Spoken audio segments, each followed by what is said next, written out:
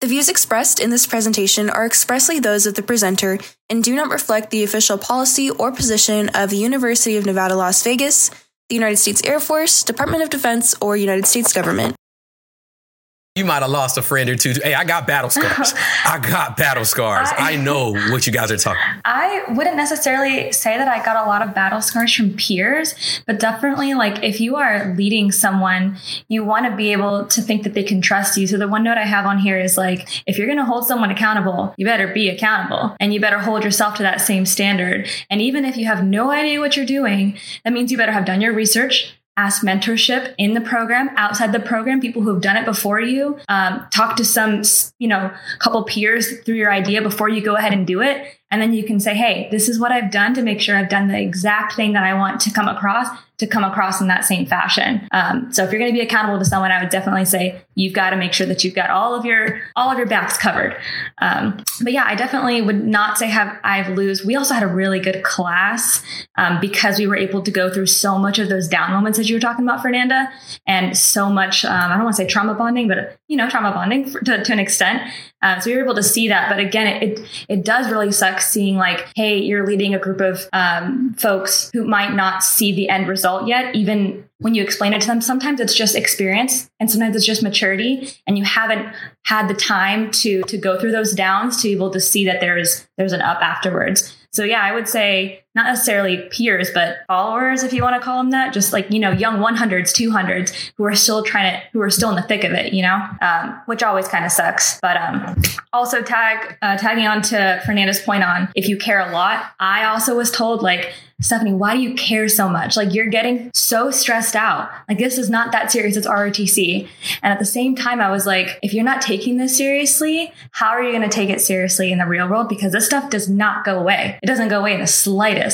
We're older, more mature sometimes, but it is definitely a fine line to balance between, being the cool guy and it's not that serious. It's not that deep. Let's just get through it. It's just training week 5. Like it's just a lead lab. When at the end of it, like, are you learning something from it or are you not? So it was always a challenge that I had to deal with as well, Fernanda. Like if you care too much, then you're the lame one in the corner, but sometimes you gotta be. Yeah, I had a similar side of the token. I worked very hard not to lose any friends because my friends were very, very important to me, my family. And I considered all the cadets in ROTC my family. And this is a perspective coming from a rated unit right now, where it's more of a family culture than a hierarchical structure, right? So a lot more peer leadership. And I'll just give a quick caveat here. Like, I think the way I kind of skirted around pissing people off was I tried very hard to make change their idea. And what do I mean by that? You'd sit down with your group staff and I'd be like, here's the problem. How are we collectively going to solve this? Mm-hmm. I want to hear a perspective from everybody's seat at this table. At the end of the day, it's my call. You guys are going to reap the benefits. And if it goes bad, I'm reaping the punishment for it. Mm-hmm. That's how it's going to be. At the end of the day, it's my call. I felt, at least in my perspective, when I was the wing commander my semester, that worked really well because it was a group effort on making such decisions and everybody had a chance to say their piece. And it wasn't just me steering the ship. It was everybody steering the ship. And that works great for me. So don't think you have to lose friends to be a great leader and be in charge of a good organization. Sometimes you might have to, but there are ways to get around that. And especially for those of you who want to be pilots or rated world, like you might be put in charge as a lieutenant of captains. You're in charge of a certain program or whatever, and you have people above you that you have to lead and they're higher ranking. So you kind of have to be very political in the way of like, how am I going to make this everybody's idea without losing my buddies who I'm going to go fly with or deploy with in 2 weeks? Like, how do I do that? So practice some of those skills. And I'll stop my rant here, but there's two sides to that token. That's all I'm trying to say. All right. The one thing that I want to in this part of the conversation with, because we got to roll. But yes, obviously you want to play the politician and make sure you want to maintain those relationships. But like you said, LT, the decision is yours. Kalanga, the decision is yours. And if your friends cannot see beyond that and get on that boat and pedal, right, or move, right, or do something, and they just gonna sit there with their hands folded and sit there and whine about it, then I would highly recommend you reevaluate your friendships. Your friends would not sabotage your command. They understand that you got a job to do. They're not in the room, they're not in certain rooms that you're in. They don't get strategic guidance from cadre or anybody else that you get. So if they can't wrap their mind around the fact that, hey, this is how I see it, it's not personal. Yes, and yes, you're my friend, and I'm gonna go where you go because you're the leader, not because you're my friend.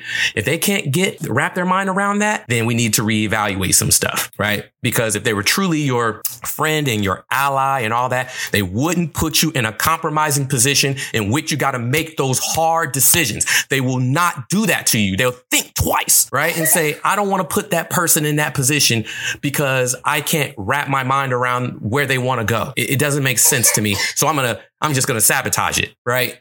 It does happen like that. And that's how we end up losing friends, right? Right. That's how we end up losing those quote unquote friends, is when those kind of things happen. There's those conflicts of interest, but we've got to take our time and we've got to think about those things. My objective is not to sabotage your command, is to let you make the decision. As long as it hits those pillars, we're lockstep. We're going, right? And we'll be fine. Everything will work out in the end. So don't worry about that so much. I get it. We want to maintain our relationships, but sometimes that's not all the way possible. And we just have to take our losses where we take them. But at the end of the day, it'll be okay. Again, Ballesteros is fine. She's doing perfectly fine. I am doing perfectly fine with my battle scars. Everybody else is doing perfectly fine. We will all move on and everything will be okay. So, but at the end of the day, you got to make the decision. You got to take the hit that goes with it. So, with that being said, we'll close out this one, right? It was a little hot one. It was a hot one. It's emotional process, right? I'm sure people thought about, some times where it struck a chord, right? And that's okay.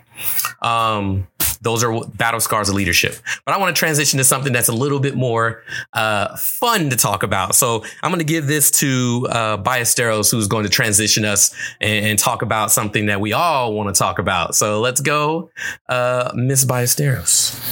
Alrighty, so as we all know, the Super Bowl just happened. So I kind of wanted to start off with this question.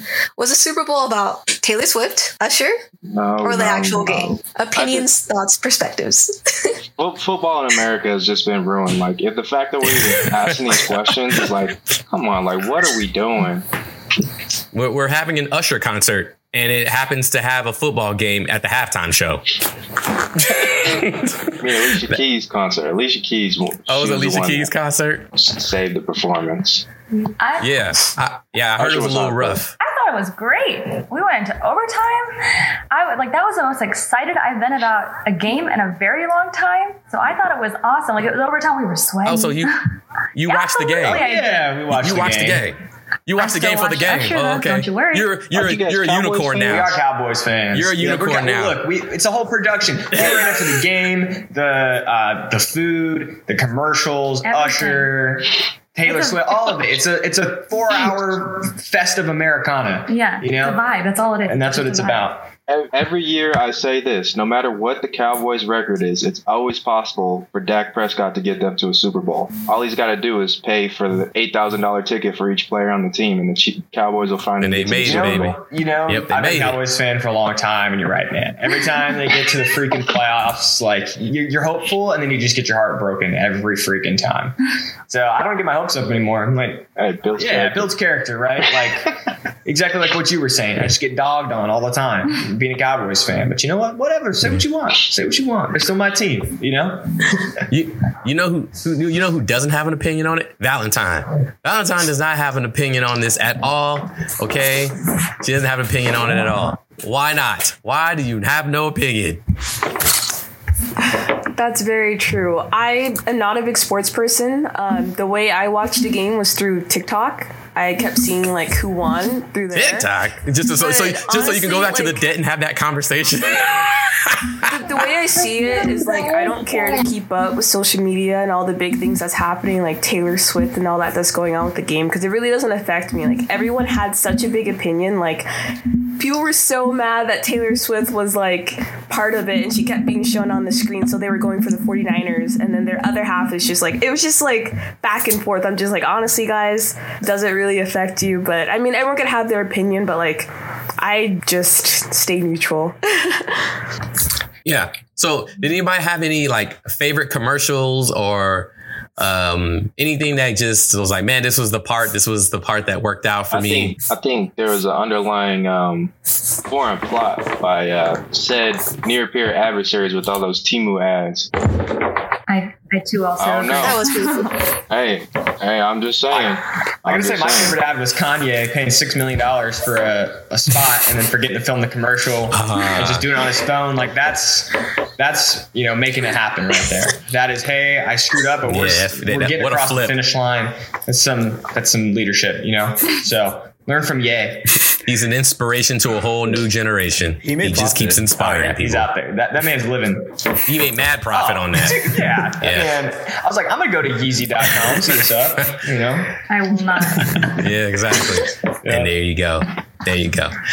So yeah. So, despite the fact that it was a red on red game, no blue, right? And I'm from California. This is what it is.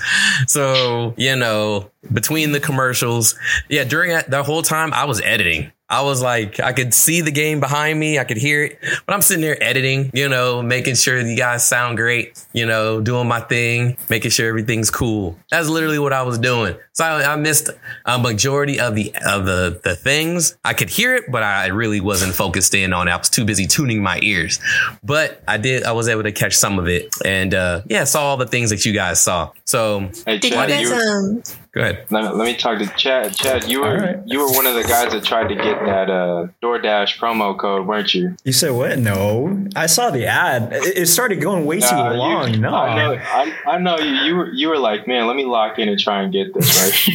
I was playing chess. Don't even worry. No, I was playing chess while the entire Super Bowl was happening.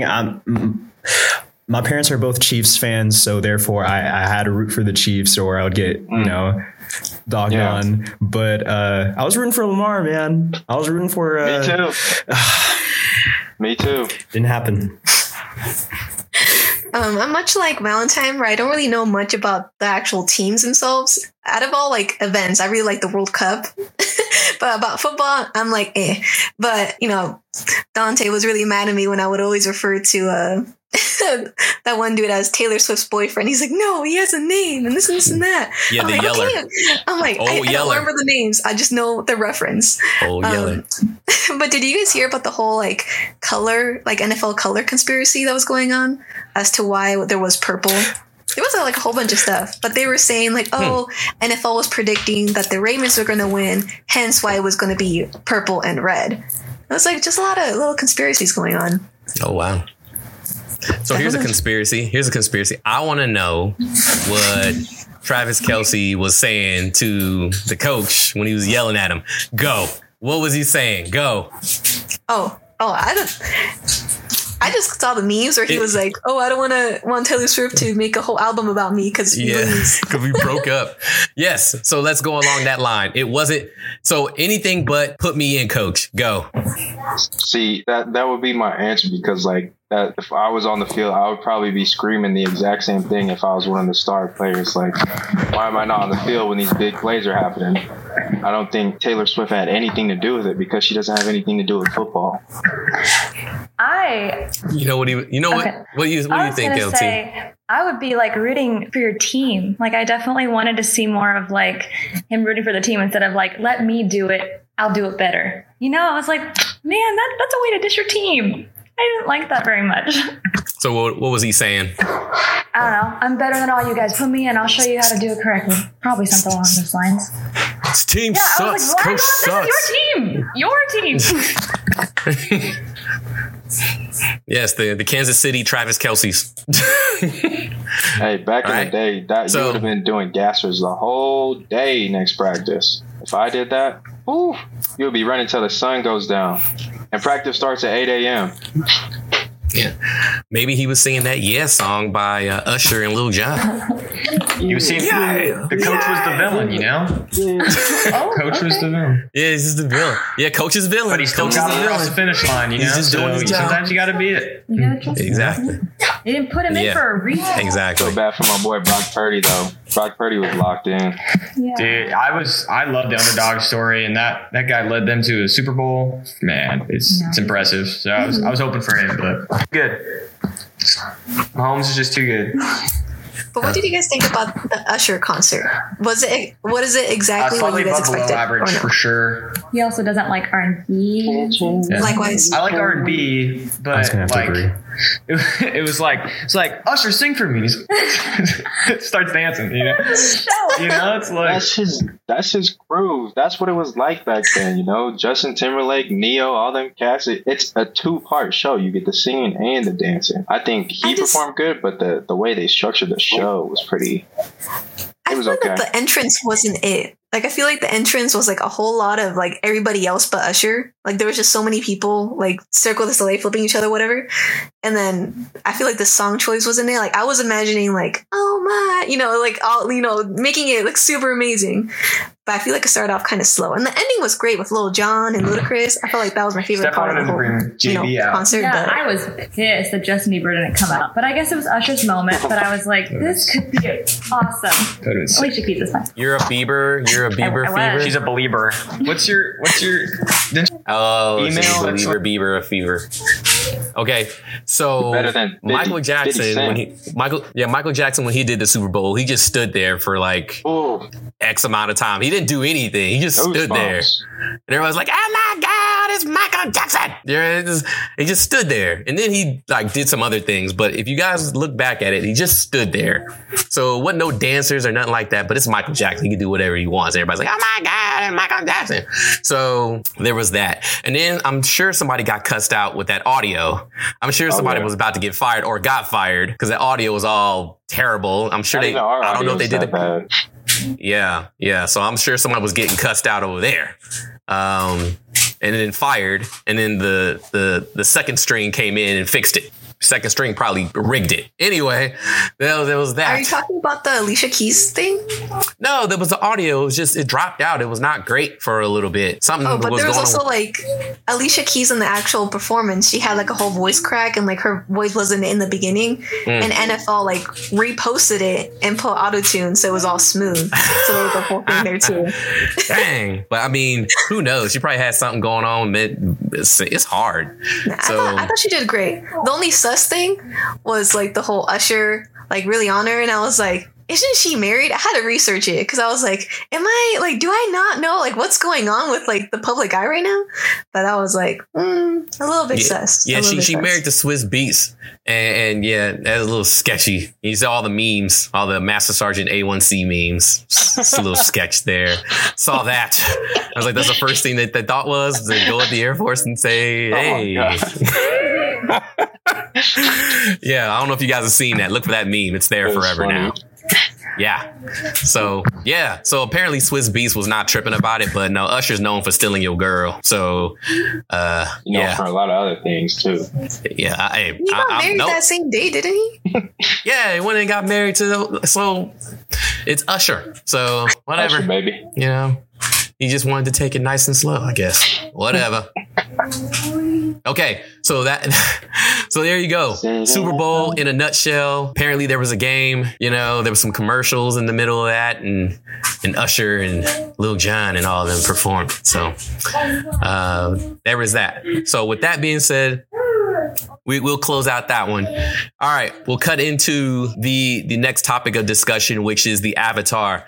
So this is for you, Cadet Galanga. I'm going to open up the floor to you and kind of give you a chance to talk to your predecessors here, your past lives, and kind of just open the floor and tell them what's going on and how you're feeling and how things are going. And I'm sure they got plenty of wisdom and some advice for you as you go along. So without further ado, the floor is yours, sir. Go ahead and do your thing. Yes, sir. I guess I'm mic'd up here. All right. So I had a couple things in mind that I did want to discuss here.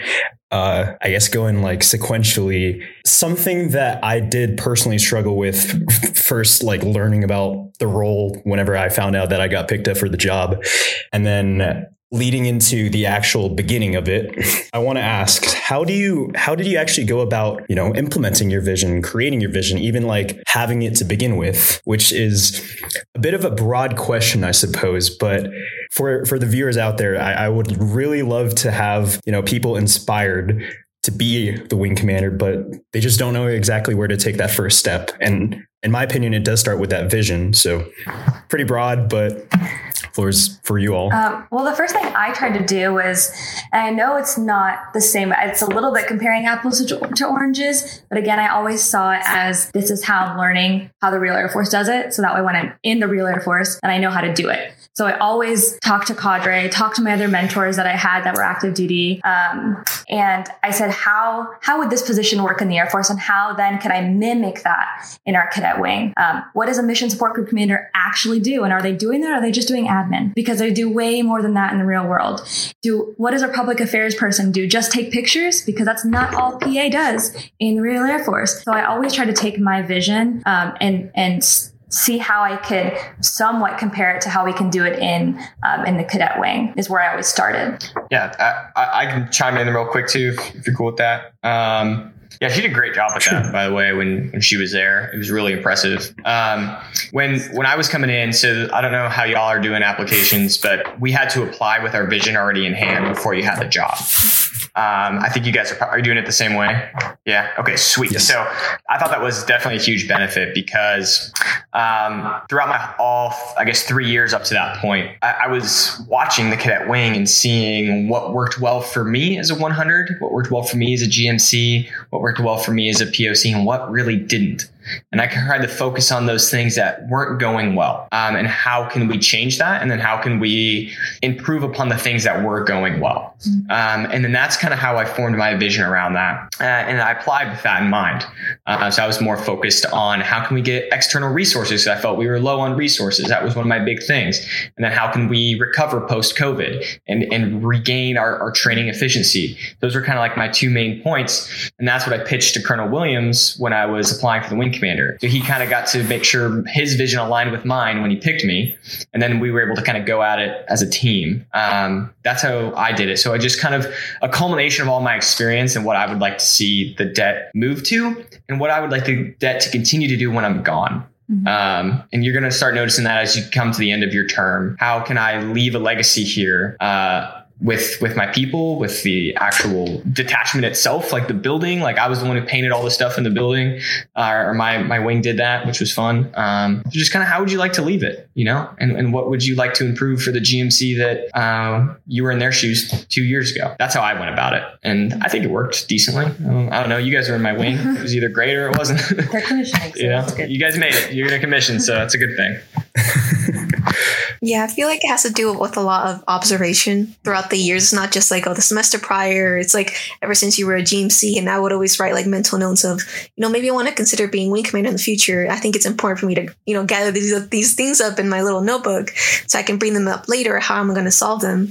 And then when it came to the vision, I was very intentional with the words that I utilize. So like, I remember I highlighted a whole bunch of things and underlined, but I said, reheal the climate, and underline reheal, reestablish standards and regulations. And that was something that Colonel Williams really got on me on during my wing commander interview. He's like, why did you do that specifically? I'm like, that's important. That's specifically what I want to do. So those are the two biggest things I know are hitting us as a whole cadet program, but also the POC culture in general. Because if the POC culture is really down and, everything and not doing what's supposed to be doing, it's going to bed directly into the GMC because we are teaching the GMC. So it's really all interconnected, but being really intentional with what you say. And like they had said, being really communicative with cadre because they are your mentors for that semester. And you got to be a leech. You got to take advantage of you being wing commander because you won't always have the opportunity to be with them in that regard.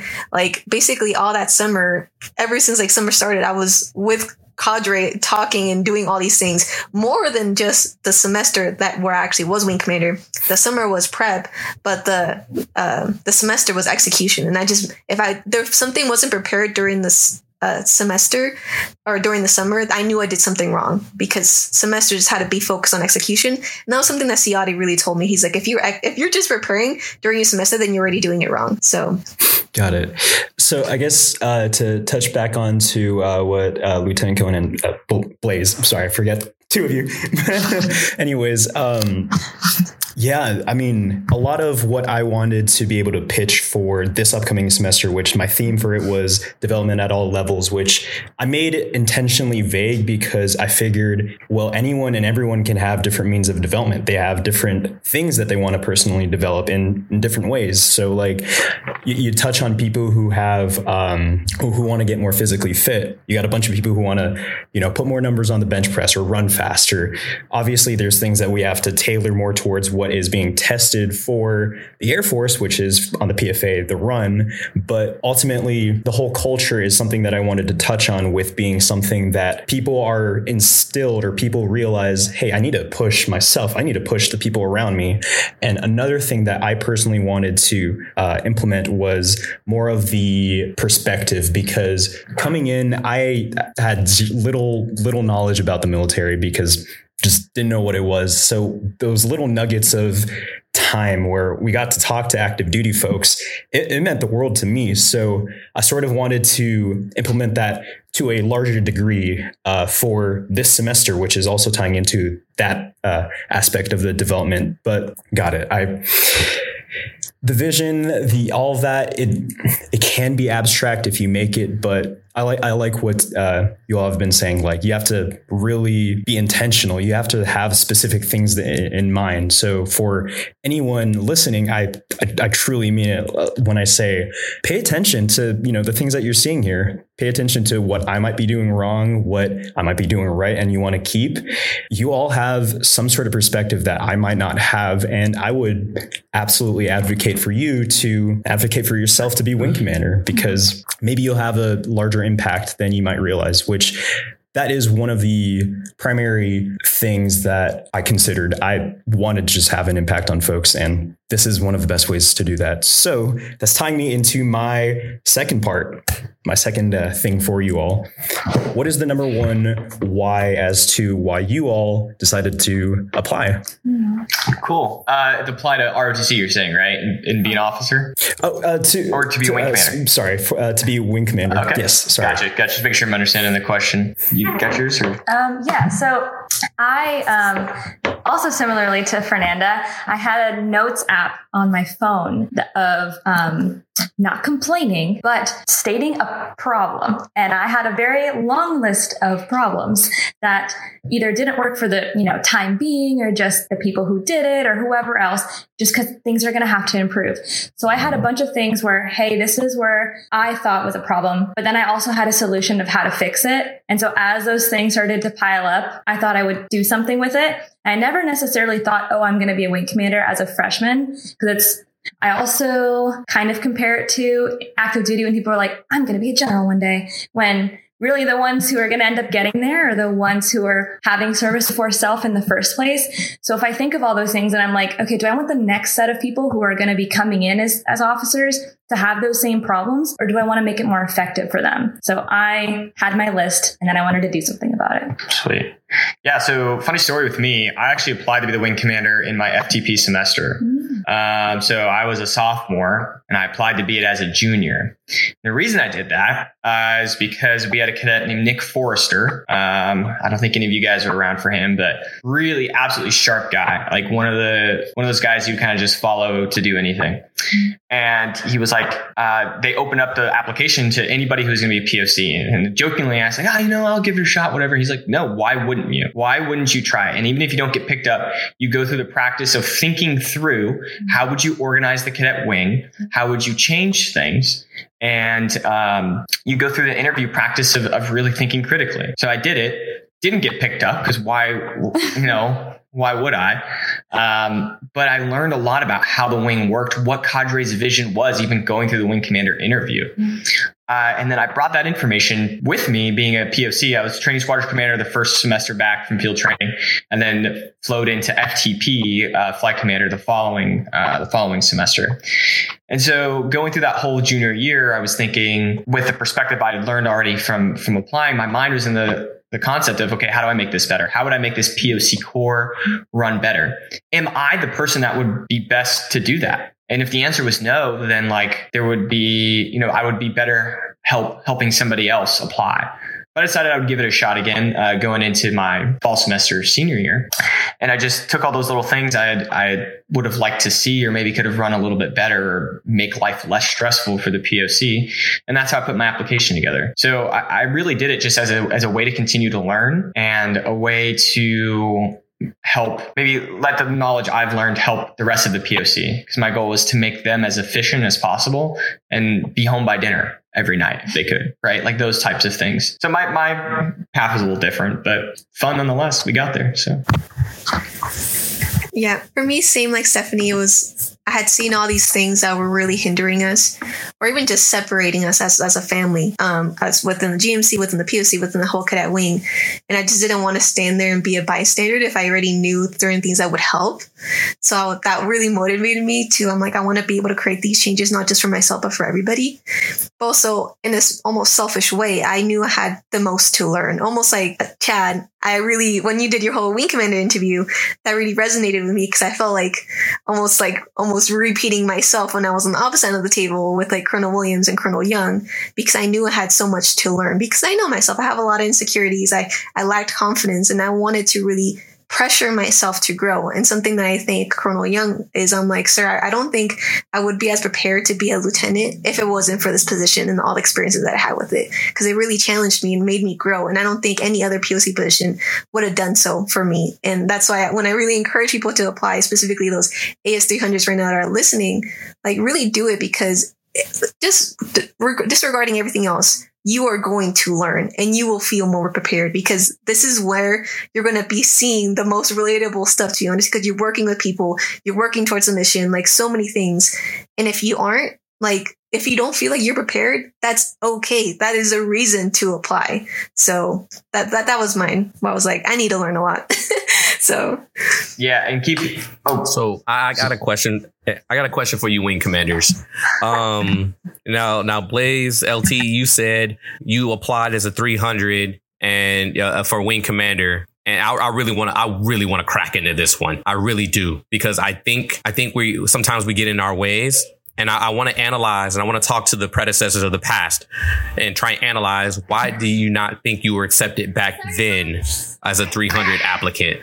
Why do you think? So I applied my 200 year to do it as a 300. And I think I wasn't accepted, one, because there was better talent available.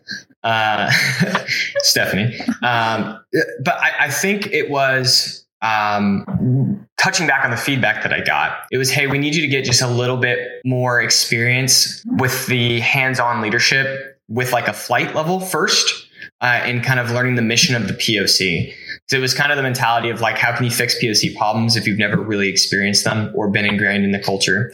And in hindsight, I don't think that was a bad perspective. And I think that was the right call. And I applied knowing almost certainly that I wasn't going to get picked up. But again, it was a great way to learn, like Fernanda was talking about, and learn how this wing works. And just put your foot out there. Just give it a shot.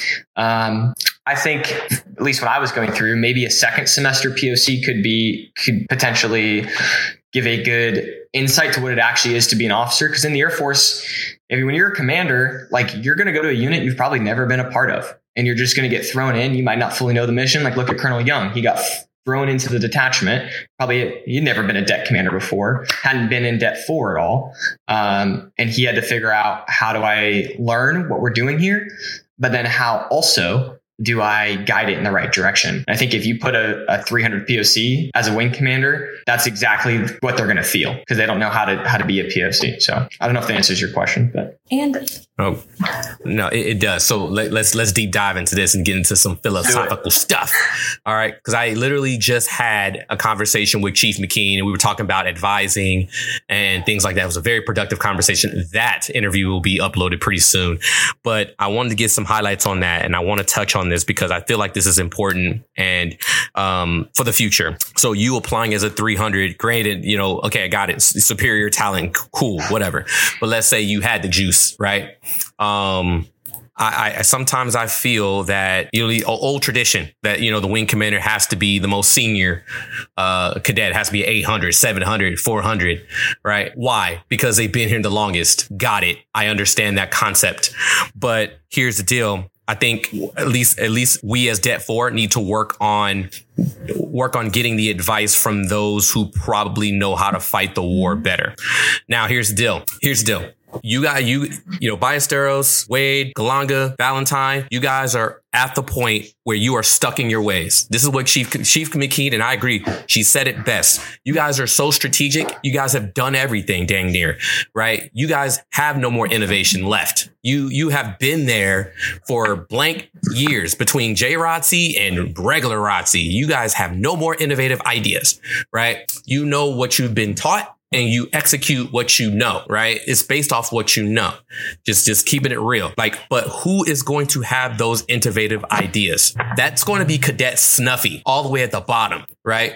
That person has been sitting there long enough to understand and have this special blend, right? They're not quite POC yet where you were. I'm not quite POC yet, but I have questions about certain things that I want to be able to take a crack at and answer them, right? As a 200 rising as a 300, you are, it's like you mentioned before, when you're new to a unit, you have questions. Commanders love the new people because the new people have these questions. They don't understand the unit yet, but you might have those questions that you're striking gold. You're hitting pay dirt, right? Where it's like, why do we do this? Right? Because we've always done it. But it took a new person to open it up, right? Because everybody's been integrated into this enterprise system for so long. So what I'm getting at is Snuffy, who's a 200 rising as a 300, in my opinion, is more than capable of being the wing commander. Is more than capable because they have questions. Now, this will also give them, because they don't know everything, hence the questions. But I think the mitigation to the risk of, he or she is new, well, throw somebody in there that does know, right?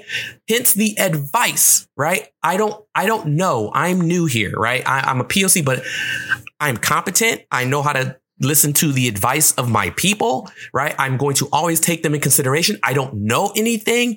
So when you come in as an LT, what do you know? Nothing, right? So you're going to ask those people, right? So basically this provides an opportunity for that rising 300 to seek advice. So when they become LTs, the first thing they do is seek advice. So I don't think it's so much of a bad thing that you applied. Your mentor was absolutely 100% correct. Granted, there was, higher competition or whatever, but I want to send a message to those rising 300. If we truly mean the core is the core, then we have to follow our own words. We have to eat those words and say, you rising 200 FT peer rising up to 300, you can do it too. Absolutely 100% apply. We will support you as much as possible if you are selected. Or we need to say 300 or rising 200s need not apply. We need to do something, right? And I don't think that's the message we want to send. I think we should be more considerate and not say, well, they're new. Well, everybody's new at some point in time. Do we want to take the risk, right? And how are we going to mitigate that to an acceptable level? That might be putting a Wade, a Ballesteros, a Cohen, a Galanga, a Valentine right next to him and amongst the council, right? A bunch of other people who might know and say, look, this is why things like that happen. At the end, you make a decision and we walk out this room lockstep. We're ready to roll, right? I don't think that's so bad and overwhelming for a 200 if they know they can, or a rising 300 if they know they can trust their people to help them make a decision. I think it's a very acceptable risk. But I think you made a good decision by applying. I want other rising 200s to apply. I don't want them to be afraid. I want them to step right in, and understand what you guys have built. I want them to, but at the same time, you have the innovation. You have the ability to change things for the better because you just lived it. You just lived it down there. You know, right? I'm far removed. I'm in 800, right? I'm way over here, right? I'm not far, but I'm far away enough. So I know that's my platform. I know I jumped on it. I just wanted to send a message to those rising GMC that if they should apply, and we would support them 100% of the way. We can't just kick them away because they're not a 400 or they lack experience. Yeah, we all lack experience. Come on. Like, you know what I mean? I think we as an enterprise can do better. I think we just need those stronger candidates to step up and say, you know what? I'm going to try it. And I need to admit that I don't know anything, but actually, sir, Snuffy has the answers and Snuffy has the questions. So I 100% agree. And I just wanted to add on full circle. They say the same thing for new LTs. And when they say like, oh, the best advice I've ever gotten as an LT is to learn when to keep your mouth shut. At the same time, they always will still praise, well, if you're the newest one in the room, I would love to hear your opinion. Sometimes it's shot down, but at the end of the day, it's me. It's us that are doing it and doing the tactical things right off the jump. Like I was the one that was a flight commander of 45 people my first day on the job, not the other captain. In fact, we didn't have a captain. I had to do it. So if I wasn't asking the questions and if I didn't have the experience, it didn't matter. I still had to get it done. And so I definitely think asking those questions and having the ability to say, I don't know what I'm doing, but I'm going to find the answer. Keyword, I'm going to find the answer. Absolutely. I think not being afraid because you're a new LT, because you're going to be the one that's running it one day. And if it's not you as a new 300 figuring out how to be a wing commander, it's going to be you as a second lieutenant leading 45 people at, the age of 23 with everyone else has full kids. Mm-hmm. Day one. It's going to happen. From what we have seen, I think that would be the best prep I could think of for somebody going to be a lieutenant, especially in a non-rated career type field. And RTC focuses solely, like our existence, everything revolves around field training, getting people to field training, they get back from field training, get the next people to field training. So like you have the most freshest experience too when you are 200 rising 300. So I'm not opposed to the idea by any means. Yeah. I personally think that sprinkling the 300s, the rising 300s across the different enterprises, you want them to lead, throw them in leadership positions. Like I'm not talking about at the bottom flight commander. I'm not talking about that. I'm talking about operational and strategic level stuff. I'm not talking about being the exec and I'm there, but I don't make any decisions. No, if you want to be good at decisions, put them in positions that make them make decisions. And then they have deputies who are experienced, to kind of walk them through the process. I'm teaching you how to seek advice. I am teaching you how to seek advice because that's what we do as officers. We seek advice and we make a decision based on the advice and based on the information we receive. So if we're just learning how to make decisions and not seeking the advice, then what are we going to be doing as LTs and things of that nature?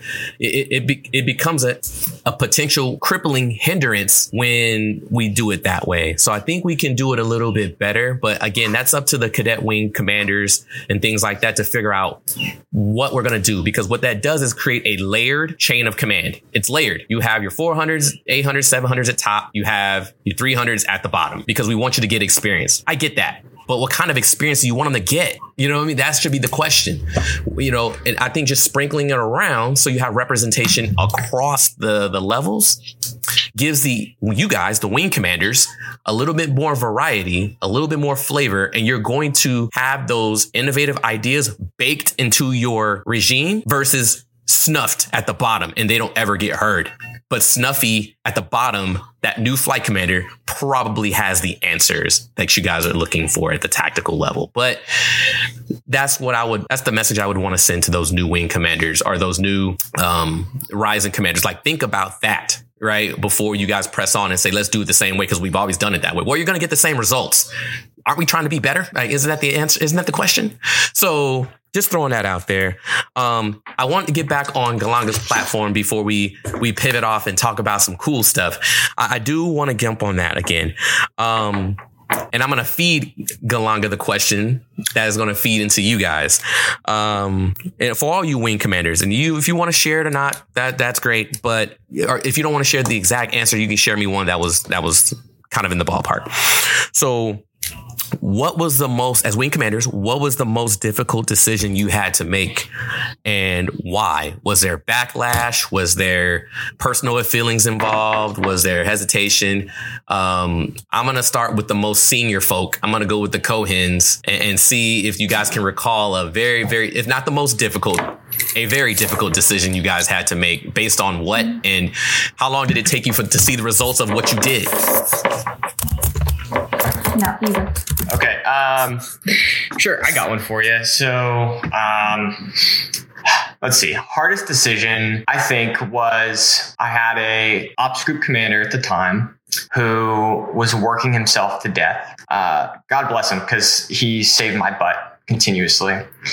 But I was late to recognize how that was affecting his academics, how it was affecting his social life, his stress levels, and him as a person, until it was affecting his personality. And once stress gets to that point, it's gone way too far, at least in the level of what we're doing, right? War's different, all that different. It's different. And so the hardest decision I had to make is I fired him for 2 weeks. I basically put him on leave. I was like, hey, man, you're on leave and you can't touch your ops group for 2 weeks. I said, and he loved the program that he built. I said, if you love it that much, you probably should have built it in a way that it would live without you. You have a deputy, you have squadron commanders who will take this, and I will step in where I need to keep this wing running, but you need some time off. So I forced him to take a couple weeks off so he could take care of himself, take his tests that he needed for school or whatever. And I talked with Cadre. He said he was not allowed to touch anything that had to do with being a POC in his job.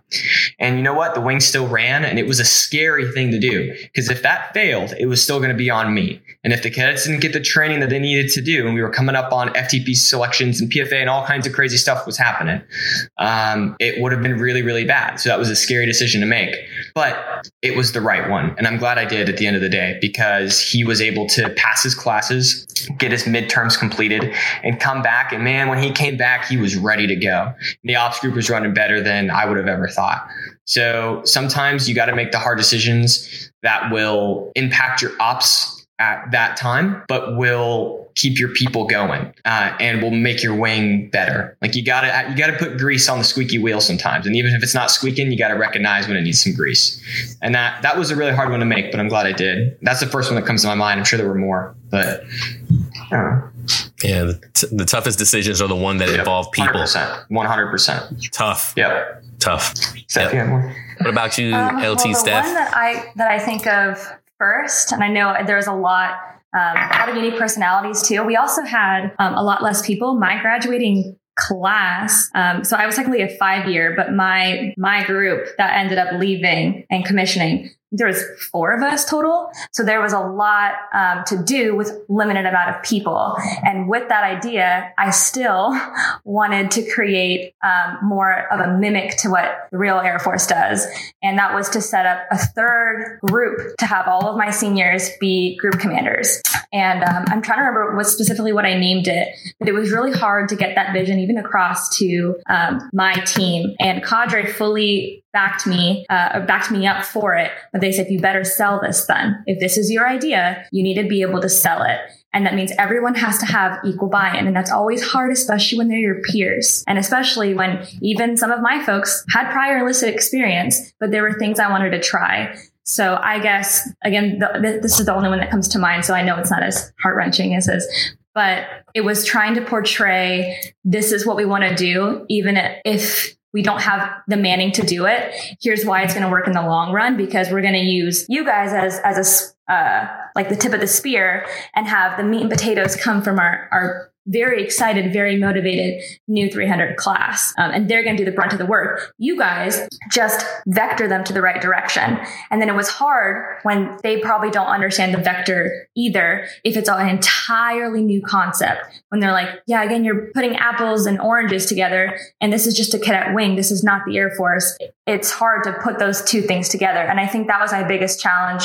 How I got over that is that didn't necessarily work out in my favor, because a lot of things ended up failing on the process to make sure that we had checks and balances, and to trust but verify. And that was one of the biggest things I wanted to, or that I learned from it, was trust but verify, especially when what you have to give is super complicated to grasp. I think that was the biggest thing that I had to deal with in the beginning of my semester.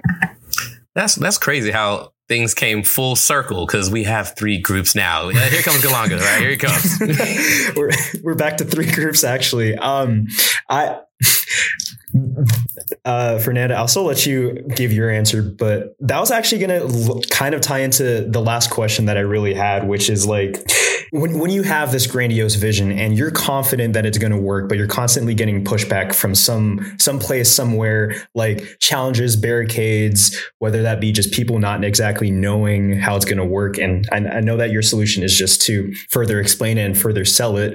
But even when you're getting pushback from, let's say, different perspectives coming from cadre, which I'm giving this from personal experience, because I understand that, Captain Sledge, sir, you, as well as Colonel Young, you guys are always going to offer us your guys' opinions, and you're going to make it very clear that these are not marching orders, but it sounds real nice when those opinions start to make sense. But what I'm getting at here is, when those opinions start to make sense and it possibly starts defeating what your belief was to begin with, how do you actually push with your belief? Because I really love this 3-group structure. I really do. But man, it's making less and less sense at the moment. I don't know. Go ahead, Fernanda. Try to digest it. Fernanda, you got anything? I've been chit-chatting too much.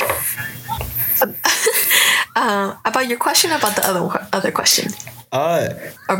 Well, I guess for recency, how do you stick to your guns, essentially?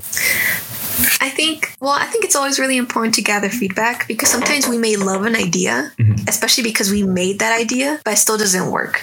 Like, this reminds me of the dog structure that we had last semester, and the Coens don't know about it, but we had this other additional structure, and I understood its intent, but the way that it was structured was causing more problems than solutions.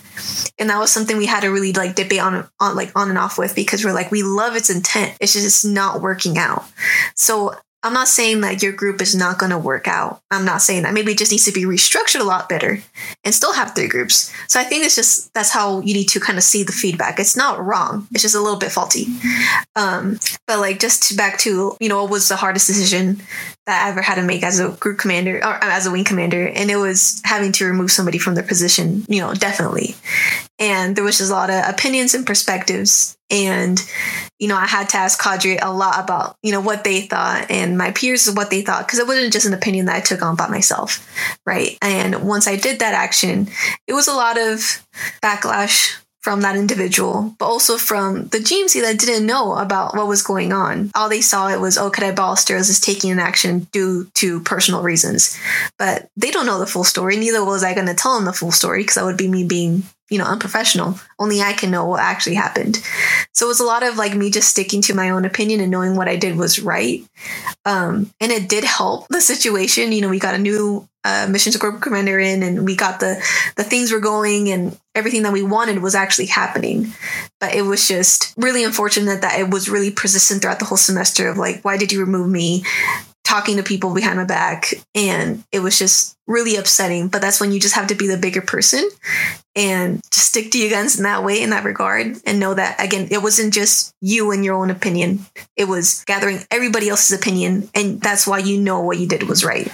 So, yeah, man, I agree with Fernanda for sure. I'll just answer your question quick, because I know we're running out of time. So I would ask you one thing. From the time that you created that 3-group structure to now, has anything changed to make you feel like it hasn't worked?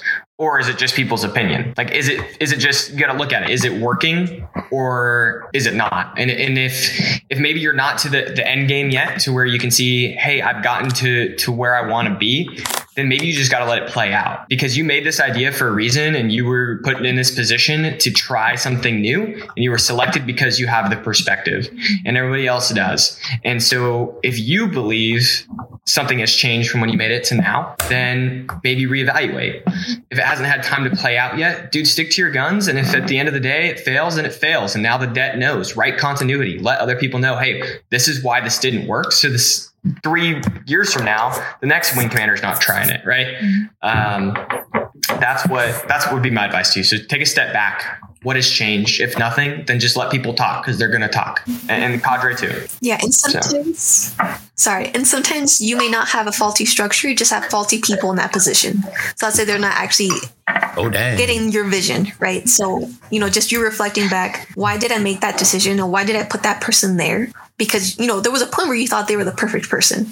So it's like, what went wrong with that individual? Was it experience? Was it, lack of perspective? Was it, there's a whole bunch of different things. But again, maybe you have the right intent, but if you don't have the right people in it, it's not going to work out. I was going to hit on that too.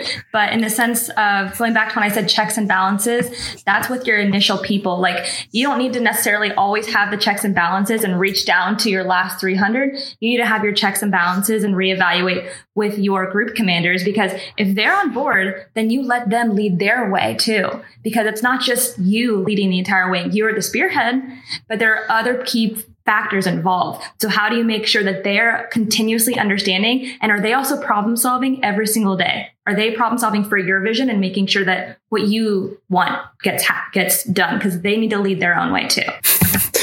Remember, it's your vision overall. At the end of the day, only you can see it. The people that you entrust to enforce it only have what you're telling them. They can't see exactly what you see. You gotta spend a lot of time selling it so they can rehack and getting, and understand that stuff, right? That's going on in your mind, so that they know which way to go. I mean, they lead their own way, but they see why they're going in that direction. It takes time. It takes mentorship. It's very, very time consuming, but that's what you have to do, because you're dealing with people. And if they're small minded, then don't give them a big dream. So you got to give it something that they can handle, and they'll go with it. Cool? Yes, sir. All right, wonderful. So with that being said, Tran, we're moving on. Thank you, sir. Let's see. It is time for the game of the week with Cadet Camilla Valentine. She is ready to go. She has her material ready to rock. Mm-hmm. We are going to do our thing. So without further ado, Ms. Valentine, please let us know what we're doing this week. All right, guys. So today we're going to play a game of Hot Seat. So for those who don't know, it's just like a fun way to kind of end a discussion. So since our topic is on the villain and the abattoir, like it's going to be questions on that, kind of like the fun side of being the villain. And so basically when I ask you guys a question, you guys have about 5 seconds to start answering. Okay. All right. This one is going to be for Chad. If you could have any evil pet by your side, what would it be and why? An evil pet? Oh, shoot. I would want like a giant evil gorilla because they can I'm picturing like King Kong climbing up stuff, like throwing bananas. Like, A, that's kind of funny, and I would prefer something a bit more lighthearted if it's going to be villainous. But B, that's cool. It's probably not exactly hitting what you're wanting, but there's that. Nope, that's good. All right, this one's going to be for Stephanie. Describe your villainous leadership motto in just 3 words. Oh, villainous motto in 3 words. Get it done. Okay. All right. Next one. All right. Share a memorable moment when you turned a setback into an opportunity for your villainous leadership. What the heck is going on here? Repeat the question. Okay. Share a memorable... Everybody's laughing because it's a mouthful. Share a memorable moment when you turned a setback into an opportunity for your villainous leadership. Dang, this implies that I have villainous leadership. All right, so I'm not going to relate this to ROTC at all, because I think the most trying leadership is me being a dad. That is the most trying leadership that I've ever had to face. And sometimes I had to be the villain. So, a matter of fact, my level of villainous leadership pretty much is actually happening. My daughter literally had her dental checkup out here because she lives in Maryland, but she does her dental out here. And she has a whole bunch of big old cavities in her mouth. So sent her back home to Maryland and told her mom, hey, she needs to get this done. And we literally decided to use her spring break, fly her butt back over here, right? Instead of being over there dealing with, doing her extracurriculars over there, volleyball. She's supposed to be doing all that. We were like, no. You're going to fly your butt back over here. That dentist is going to go in your grill and they're going to fix what you ruined. Right. So that was me being villainous. At the end of the day, I had good intent, but you're not going to be rocking with your homies over there hitting the ball across the net. You're going to be up in here getting your grill fixed because you failed to be responsible and floss. So yeah, we're going to go ahead and do that. I have no regrets and I am the villain and I don't care.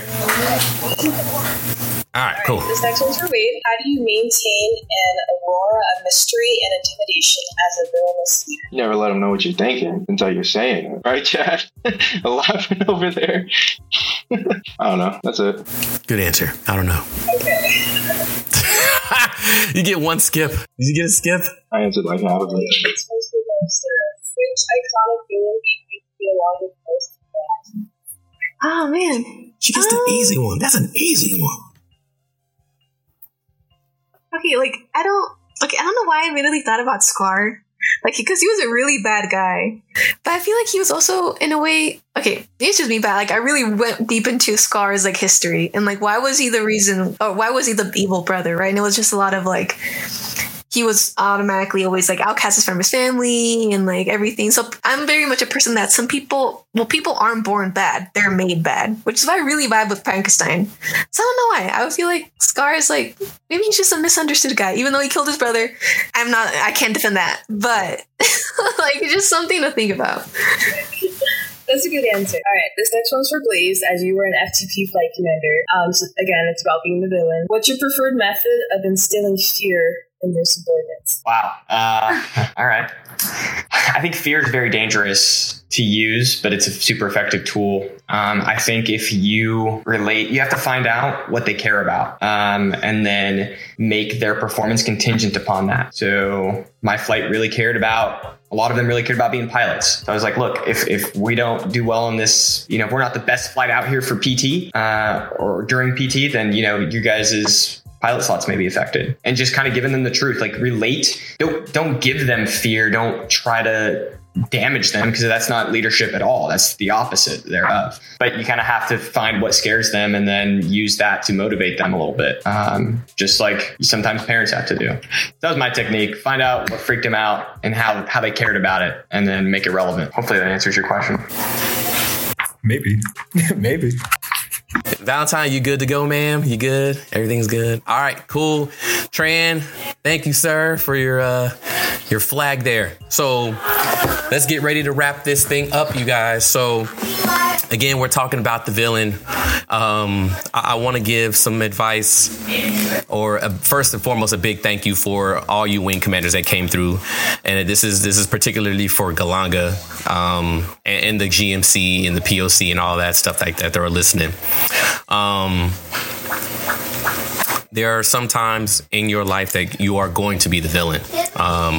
We kind of laugh and joke about it, but we got real serious about some of those concepts and what triggers those things. I need you to look inside yourselves and figure that stuff out. If you have been a villain, or you have perceived somebody to be a villain, why did you perceive him to be a villain? And I'm not talking about, because they did something really wrong by you. I'm not talking about that kind of villain. I'm talking about the professional level one, the one that gave you the standard, you didn't meet it, and you got feedback, and then you got mad and you perceived that person to be the villain. Why are you upset? Look deep within, and I'm sure you will find the answer of why. And it's truly within. The answer is truly within. And instead of figuring out why you don't like this person, you need to figure out how you can get better. What can you do in order to get better and meet that standard that they're making? If you hit your targets, people will not have anything to say. I say that all the time. You know how to shut up a crowd in a basketball court? Make your shots, right? Make your shots. They got nothing else to do. They got to move on to somebody else. So make your shots. And I just wanted to kind of,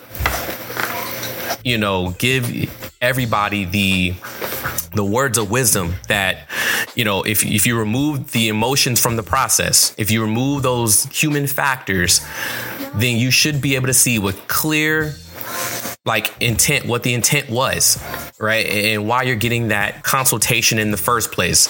And then you should be able to clearly figure out what you need to do in order to move forward in your life. Those villains, perceived villains, are truly those who are telling you what you need to hear, not what you want to hear. Okay.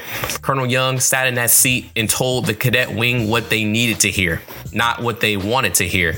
And hence he became the villain for a long time until everybody started seeing a year later, oh, wow, we're a more light unit. We're a faster unit. We're a more efficient unit.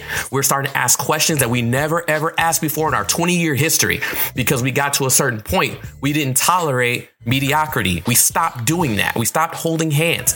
People who were used to getting their hand held, Colonel Young was enemy number one, right? Why are they not doing this? Oh, we gave you this. We're just not there to hold your hand. So we've all had our fair share of being the villain. And it's usually when we don't fit the narrative to be the hero. I've literally been somebody's hero and villain in the same week. Not a problem. And I don't mind being it if I'm truly right. If I'm truly saying the right things and doing the right thing by this person, then I will go to bed with the blanket on and my AC on and my fan in my face, and I'll sleep just fine after I analyze that I did right by this person. I did the right thing. I have the courage to tell you when you're doing wrong. And if I'm the villain for it, okay. If I lose a friendship, or if I gain a battle scar because of it, okay. 20 years of combat experience tell me you need to hear that. So with that being said, what do you guys want to send out to the people who are listening to this message here? Let's start with Valentine, because you've been a flight commander, you've been a group commander, you've had to tell some people the business. What advice would you give out there? On the perspective of those receiving the under end of being, not the person being the villain, but the person receiving it. Sure. I would say just don't take anything personal. I think it's really good to have boundaries a lot of times, especially with the ROTC. I know that if I'm in uniform and I'm in LLAB, I'm going to be a different person than I am outside of the uniform. I'm approachable enough where you could talk to me after, but when it's time to execute, I'm mission focused. And I think the biggest thing is for those when it comes to feedback or someone says something that you might not agree with is don't take it personal and kind of just see it and take a step back and see what you can learn from it. Because at the end of the day, there's going to be feedback that you resonate with and feedback that you just truly disagree with. And that's perfectly fine. It just comes with knowing yourself. LTs. All right, I'll go first. I'll give you both sides of the coin here. So for somebody who's going to, if you're receiving feedback or something and you think that person is the villain, just remember that your supervisors almost never want what's bad for you. What's good for you is good for them. And it goes back to our core value, right? Excellence in all we do. They're trying to uphold that core value of the Air Force. Simple as that. And they're expecting excellence from you. If you're not giving it, then they need to tell you, and you need to be able to accept that. And then from somebody giving feedback to where you might be the villain, again, excellence in all we do, right? It's your responsibility. You've been given whatever authority you have to carry out those core values. And that's your job. Be cognizant of people's feelings, understand them enough and know your people well enough to, hey, it is the way I'm giving this feedback the best for that person. You need to know your people and tailor your feedback to them so it's most effective to them. Remember, you're there at the end of the day to get the mission done. Mission first and people always. And whatever you have to do to make that happen, make it happen. And sleep in your bed, like Captain Sledge was saying, as long as you're doing right by people, you should be able to go to bed just fine at night. So that's my 2 cents there. My 2 cents is everyone's learning at the end of the day, and everyone's learning to either take feedback if you're the villain or give feedback to the villain, and both sides are learning. So the entire 4 years is an interview, like Liz was saying, and to give people enough rope to say that, hey, they're doing their best out here, and if they're not, solve the problem. Don't just complain about a problem. Find out why you think that they're the villain and do something about it, whether it's inwards to yourself or outwards to give them feedback properly.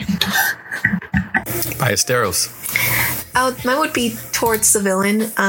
Leadership is a privilege. So whenever like you're saying some feedback, sometimes the feedback that you want to say needs to be earned. So sometimes you don't honestly have a right to say a whole bunch of things to people if you haven't earned their trust and you haven't earned like a strong relationship.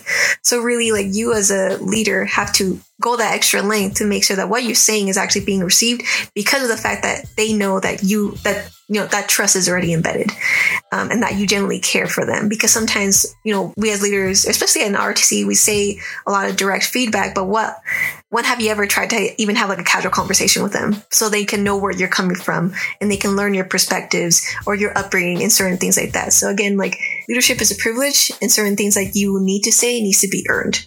Don't just say like whatever, just because you got in that seat, you can say whatever you want to say and however way you want to say it. Kalanga. Sir, I would start off by saying to the person who is, I guess, on the receiving end, at the very least, be open. Try to take the time to actually understand what they're telling you, because it might be completely valid and you may have just not realized it yet. So for a sliver of time, maybe they are the villain, but be willing to see them as a possible hero, because I don't know, maybe they gave you some life-changing advice, some life-changing feedback. On the opposite end, as the villain, when it comes down to just making some harder decisions, like I've been saying this a lot to my crew, oftentimes it's a lot more simple than it probably appears to be. And what I mean by that is, yes, it's going to be a very hard decision and you can really complicate things. I have a tendency to do that myself, but when you boil things down, it's either you're holding the standard or you're not. Simple, something like that. So essentially, to boil down the advice, it's going to be hard and that's fine. Make the decision that you feel is right. All right.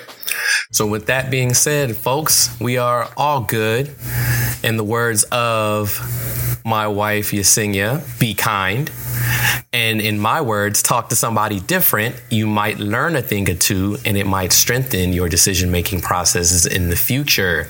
So with that being said, we are good. We are out. D1 done. We wish you all the best, and you guys make good decisions out there. Be good. All right. And we are signing off. See you guys later. See y'all later. Thanks for having me. Thank you guys so much. Deuces. Bye, everyone.